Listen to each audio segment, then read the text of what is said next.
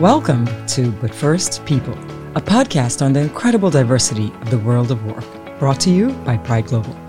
I'm your host, Kamela Forbes, and for this upcoming Women's History Month, I had the pleasure of speaking with Brooke Foley, CEO of Jayne Agency. Jayne Agency is a WeBank certified creative consultancy known for its expertise in brand strategy, ESG, supply chain diversity, and advocacy for women in leadership in diverse businesses and Fortune 100 companies. Brooke is a 2020 Enterprising Woman of the Year winner, a 2022 100 Women to Know awardee, and a regular publisher for MBE Magazine, WeUSA Magazine, Inside Charity, and more. And of course, not to mention, she was a Pride Global 2022 Trailblazing Woman Award recipient.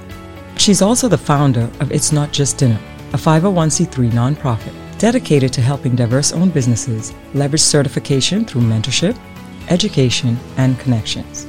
Today, she's here to share info with us about how we can leverage relationships, support and empower women, and create personal and professional brands that will take your business and careers to the next level.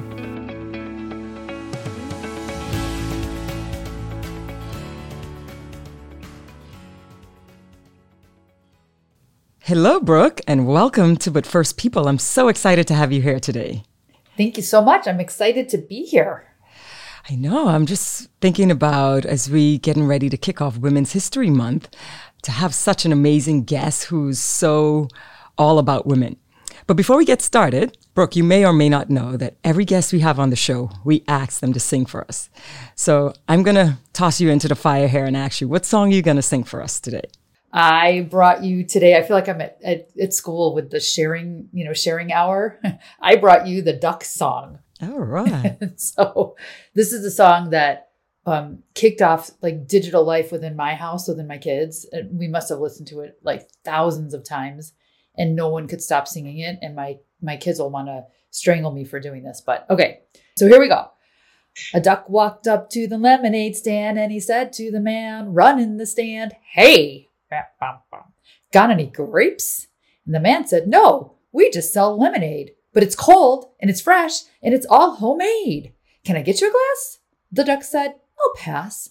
And then he waddled away, waddle, waddle. He waddled away, waddle, waddle, till the very next day. Bum, bum, bum, bum, bum, ba-dum, ba-dum, bum. And the man just stopped and he started to smile. He started to laugh. And he laughed for a while. He said, "Come on, duck, let's walk to the store. I'll buy you some grapes so you don't have to ask anymore." So they walked to the store and the man bought him some grapes. And he gave one to the duck. And the duck said, "No thanks, but you know what sounds good? It would make my day. Do you think the store has any lemonade?" And then he waddled away, waddle, waddle. And then he waddled away, waddle, waddle. Wow, I've never heard that before, but what a great song. And you couldn't pick a more fitting song if you claim that you can't sing, because that wasn't so bad, Brooke. It had a lot of talking parts. Right. And the moral of the story is? Know your promise and stand your position. There you go. And I think that's a great fitting way for us to jump into this podcast and talk about women and how we stay the course. And that's what's needed for us to achieve success. And so with that, I would love to ask you, is there a woman in your life who has been a role model for you or whom you admire, or maybe some historical figure that you would like to shed some light on? It's so interesting you asked that, because I have been going pretty hard and pretty fast in terms of trying to create spaces where women could come into their own. Because that was very, very hard for me. And there's a couple of podcasts out there where I talk about that and I'm pretty open about it. And I was open when it was happening. And I recently just got introduced to Edie Frazier. And she is one of the women who over time I've kind of watched from afar, and everyone would say you need to meet. But she's doing so much to bring women and the ways in which they've created spaces together inside of something called the Women's Business Collaborative. And I recently just got introduced to her, and I was like, "Will you be my mentor?" Because she was like, "What do you want to do when you grow up?" And I was like, "I want to be you." Oh, amazing. I really haven't had that. I was just kind of out there for a while on my own. And as women have started to find each other and demonstrate large, broad stroke impact for other women, I think there's starting to be a convergence of individual strengths coming together. And so that was very, very, very enlightening and powerful. I think that's such an amazing thing that you look for a mentor to mentor you in something that you seem to be doing so well already. But it just speaks to the power of women supporting women, and also never being too old to learn anything, not thinking that you know everything already, but building that network of support around you. And I think that's super important. You touched on, mentorship, and it's something that I think this world just can't move without. But to that point, last year we honored you as a trailblazing woman for your efforts in supporting and mentoring and connecting women-owned businesses, as well as for helping women build their personal and professional brands. With all the work you have on your own plate as a certified women-owned business, tell us, what is it that drives your passion for helping women in so many different capacities? I guess, in other words, what's your why? So I grew up inside of a family business, and inside of two. And as life would have had it decades ago, I was never seen as the rightful next heir for that. There was grandsons on both sides, and I just wasn't going to be it, right? And that combined with a father and a mother who always said to me, do something you love. Well, doing something you love is amazing until you find out you can't do it because there just aren't pathways for you. So one of my first sort of strikingly unexpected pathways was when I wanted to go into computer science engineering at the time, when I was transitioning from high school to college. And that just wasn't the programs that I looked into, and the support structure I had just really, it was like a brick wall for women at that time. You just weren't involved. And even though there were women involved behind the scenes, my community, my culture, my pathways were very redirecting on that. Now, I'm grateful for the path that I have, and I've never looked back. But it was that feeling tied with I'm not going to be the right person to lead a family business. And I'm certainly not going to be the right person to go and follow my dad's footsteps in computer science engineering. I need to kind of go find my own road. And then, and I still persevered, right? I still went forward. I still found joy, and I still was very ambitious and able to do that. But because I was female, all around me were signs and signals that I wasn't doing what I should be doing. I should be home. I should be having kids. I should be getting married. And that led me into a space that really changed the direction and course of my life. And as I did have children and remained in the workforce because the path everybody told me I should take didn't work out the way they predicted, now here I am supporting my children and supporting myself. And the career path was it was trailblazing in its own way. And at the same time, there were just barriers. There were places and spaces that I wasn't invited into or couldn't go into or didn't have the voice I was, entitled to if I was male. And so I had that voice anyway. So I was seen as a rebel or difficult or a lot to manage. I think one of the comments I got in one of my reviews was that I could drive people to break glass. Let's break the glass ceiling. Right, exactly. I'll break glass. Let's sit down and talk about what glass I'm going to break before I break it, right? But it was really hard. And as I built out Jayne, one of the ways that we redirected the company was inside the small business space. And we really saw that there was an absolute inequity across all diversity when it came to understanding how to have voice as a female within your own business, within your own community culture, to be able to have the success that you are rightfully, on a path for. If you take the origin story and you tie it to where someone is now, the compelling momentum gets clipped for someone. And that's a shame for all of us, right? And so that's where my passion comes from, is I think I don't ever want to tolerate somebody else having to have those barriers. And I know that I can't stop them all, but if we could just change one woman's trajectory, she can change another 5. That's the power of each one teach one. Yes. Well, to that point, I think that's one of the great things about certification. You're a certified WBE. And while I'm using that jargon, can you tell us what that means and what's the process of getting certified? So certification means that an organization that's representing the actual qualifications that the government sees as valid match. And it's a seemingly simple thing, but if you're a woman-owned business or a minority-owned business or veteran-owned business or, differently abled, the ability to qualify and demonstrate that you do have those, I call them advantages.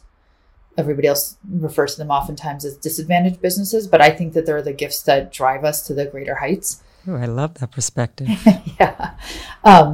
That qualification is very technical, and it's not subjective, it's objective. And the process of being certified is you providing the documentation and then a representative from that certifying body coming back and saying, yes, this is qualified for the certification. And then the certification itself enables the quote unquote disadvantaged, but I call them advantaged businesses, to have different set asides inside of government and privately owned contracts. Great. So you say, okay, I'm a woman, I own this business, or I own 51% of this business. I'm going to apply, get certified. That's great. But then why would I want to do that? What are some of the benefits of getting that certification? So you get the certification and you're like, well, what do I do with it now? And so you can go out and you can pitch things and you can get involved in, you can get on some lists for government agencies and you can find your way. But there's also conferences and events, right, that you and I both go to, and we love those. But the passion or the why for me, which I've seen you and Pride Global and some other really phenomenal businesses support, is really teaching what do you really do with that certification now. And it's an aspect of using that certification and that focus to find common interests with other like-minded businesses. And they might not be in your industry and they may not be even in your traditional realm, but you're able to find like-minded business owners and people who think about give back the same way, that are raising their children the same way, that might live in the same area as you. And now you're building relationships with people based on an element of authenticity. And now you're able to help each other's businesses. It's not so much that I'm going to give you a contract, but it's that I know you, I know what's healthy for you. I understand your position. I understand your promise. And so now I can introduce you to someone that's going to be healthy for you and you're going to be healthy for them. And so it actually really stabilizes networking in a very healthy way. So one of the ways that we talk about leveraging certification is knowing who your community is going to be. The other one is getting involved in areas and spaces of mentorship that's put aside for the certification. And then the third is opportunity. So the ability to connect with and build a dialogue with someone who might be overseeing a contract or an opportunity that you want. But there isn't one silver bullet. It's kind of like a silver buckshot situation, right? You want to participate in the community. You want to take advantage of the mentorship. You want to find your authentic story. You want to own your origin story and what it is that got you to where you are so you can really defend your position and promise. And you want to do that same introduction with the same kind of consciousness for the others that you're meeting as well.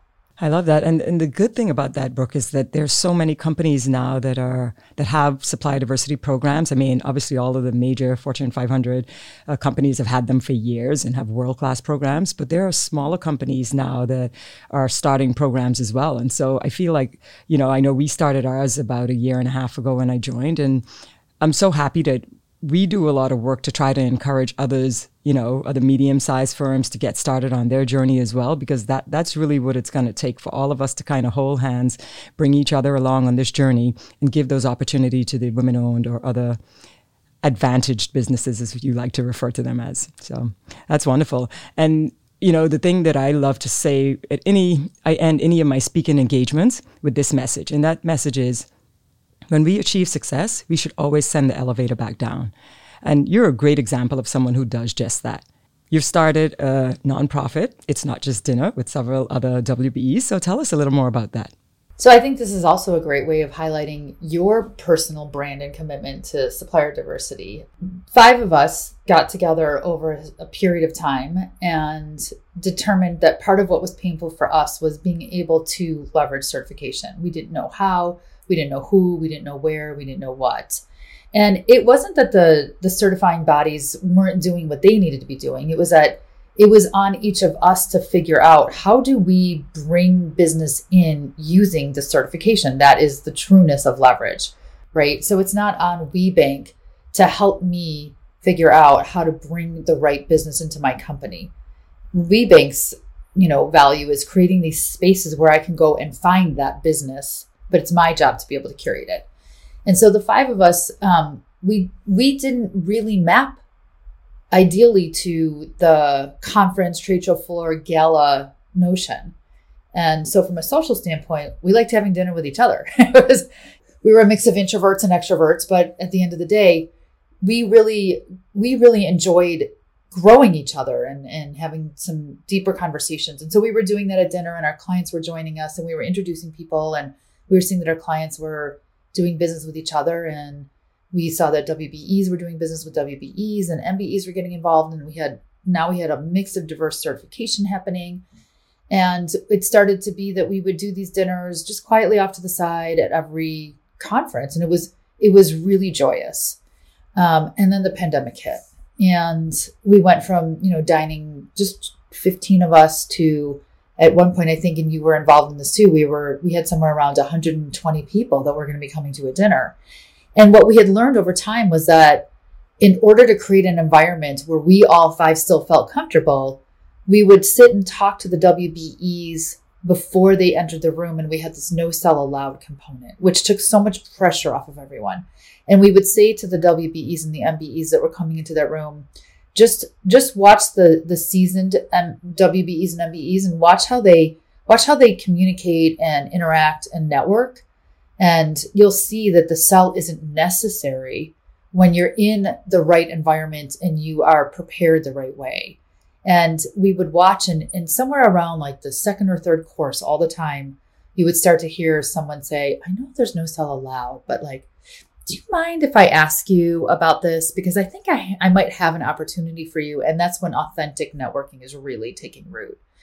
And so what we saw was it was really lifting people up, and we saw some really intense contracts come out, and we didn't really want to be we didn't want to be moving in on like the certification body's responsibilities. We didn't want to be tracking, the contract rates and things like that. But what we did want to do was demonstrate impact. And so we created a 501c3, and we created the It's Not Just Dinner Scholarship Fund for first-time conference attendees and first-time certification fees. And you were an awesome part of that.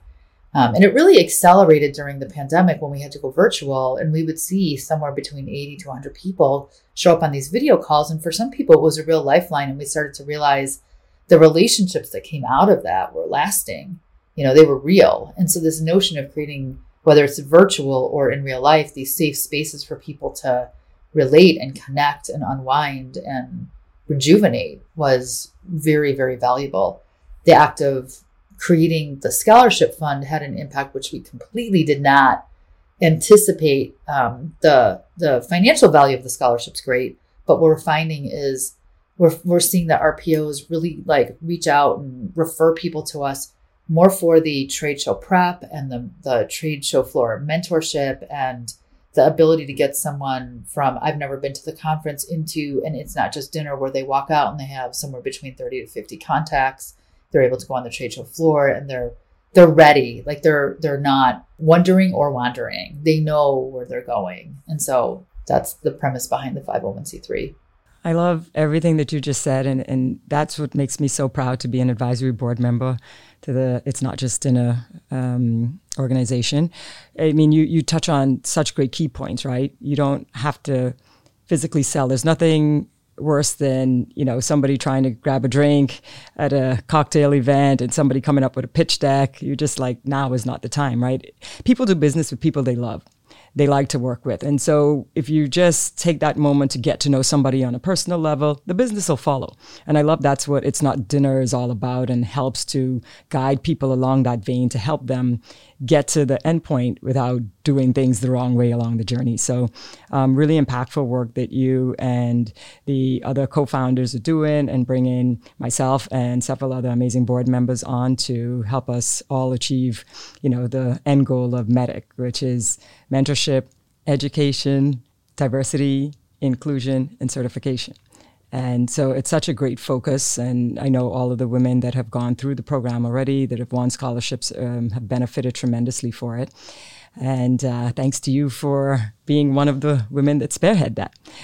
So not only are you spearheading It's Not Just Dinner, but you're spearheading Jayne Agency, an amazing agency that's all about helping businesses achieve dependable, repeatable, and scalable revenue.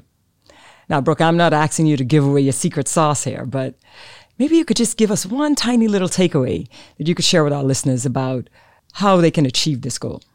The beauty of what we have built at Jayne Agency, and I say we because it really isn't only me. The team is phenomenal. I feel so blessed all the time, and I'm grateful that they still let me work there sometimes. But there's nothing secret sauce about it. It's actually we've really shared it out with the world, and we're very open about it. And the place where it dovetails in with It's Not Just Dinner so well is that our primary focus is really just regrounding businesses, products, people, families, individuals with their worth.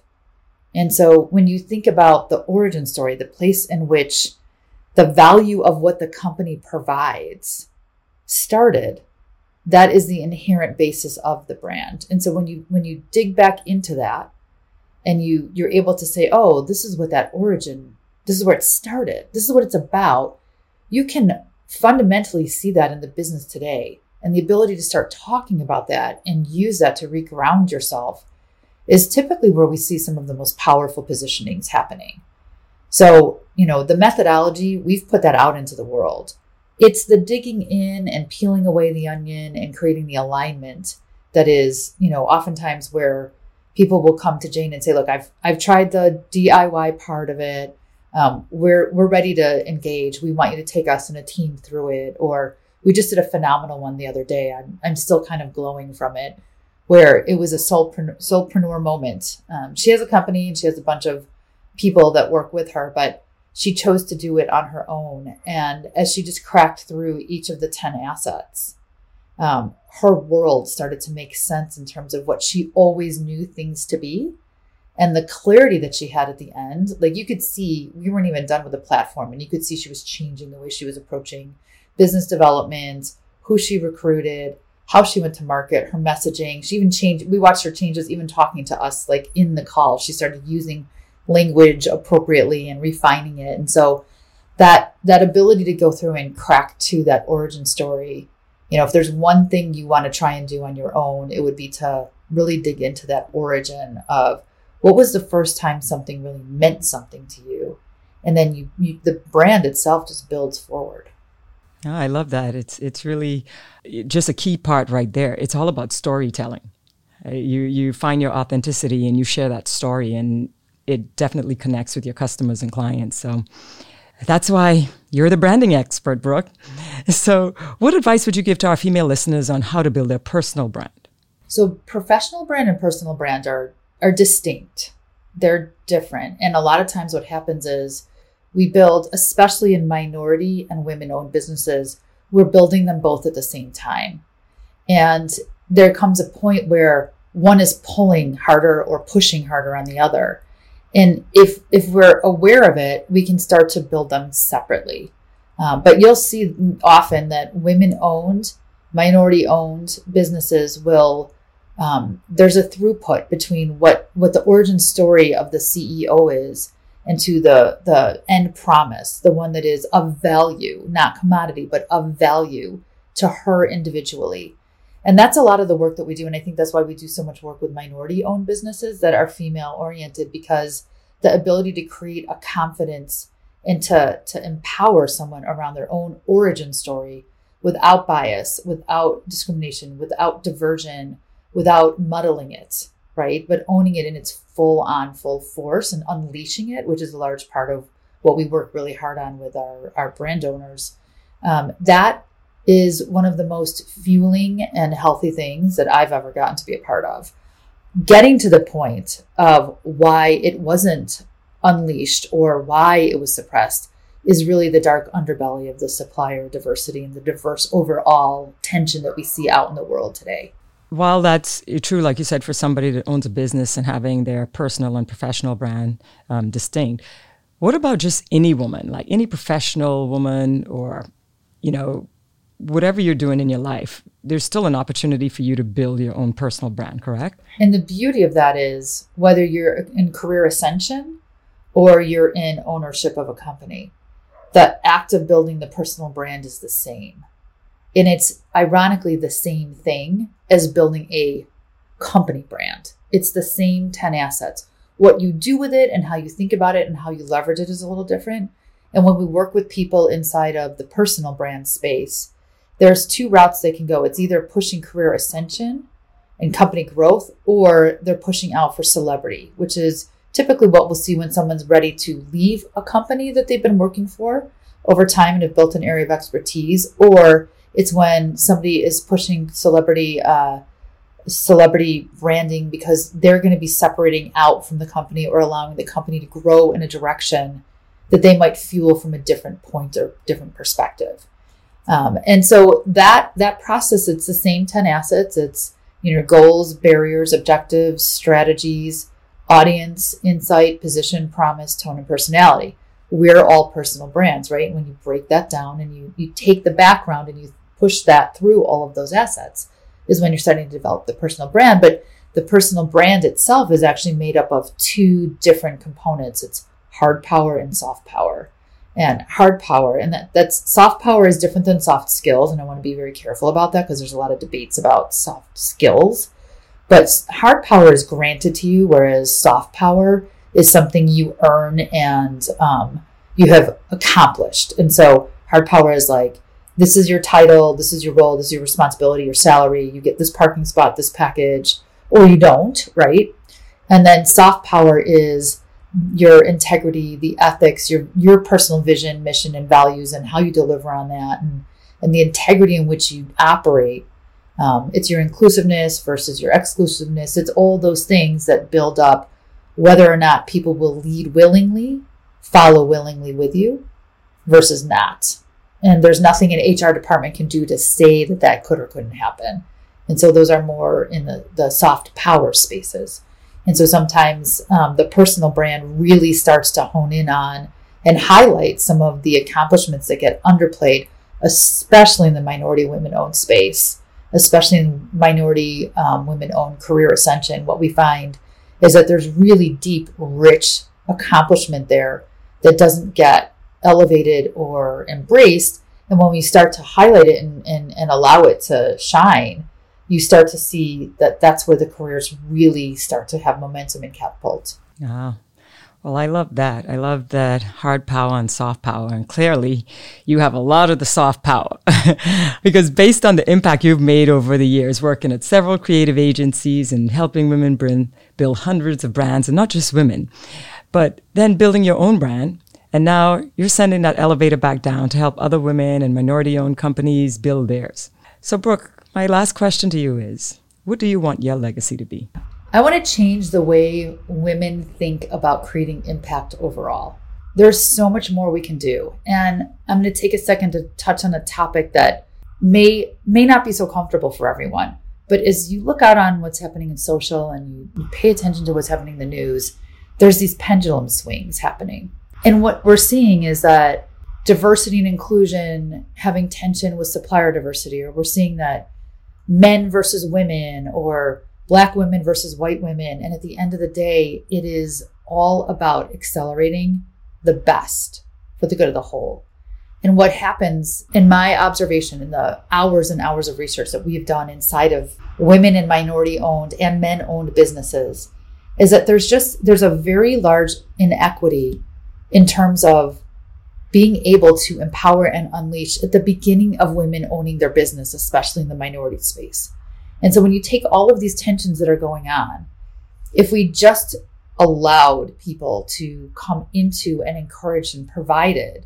And so one of the things that has really been weighing on me, and I don't have a solution for it, is that there really isn't a good moment in time where anyone succeeds by excluding anyone. And so it's how do we filter in all the good and make sure that the good people are able to have access to the good knowledge, the good opportunity, the good mojo.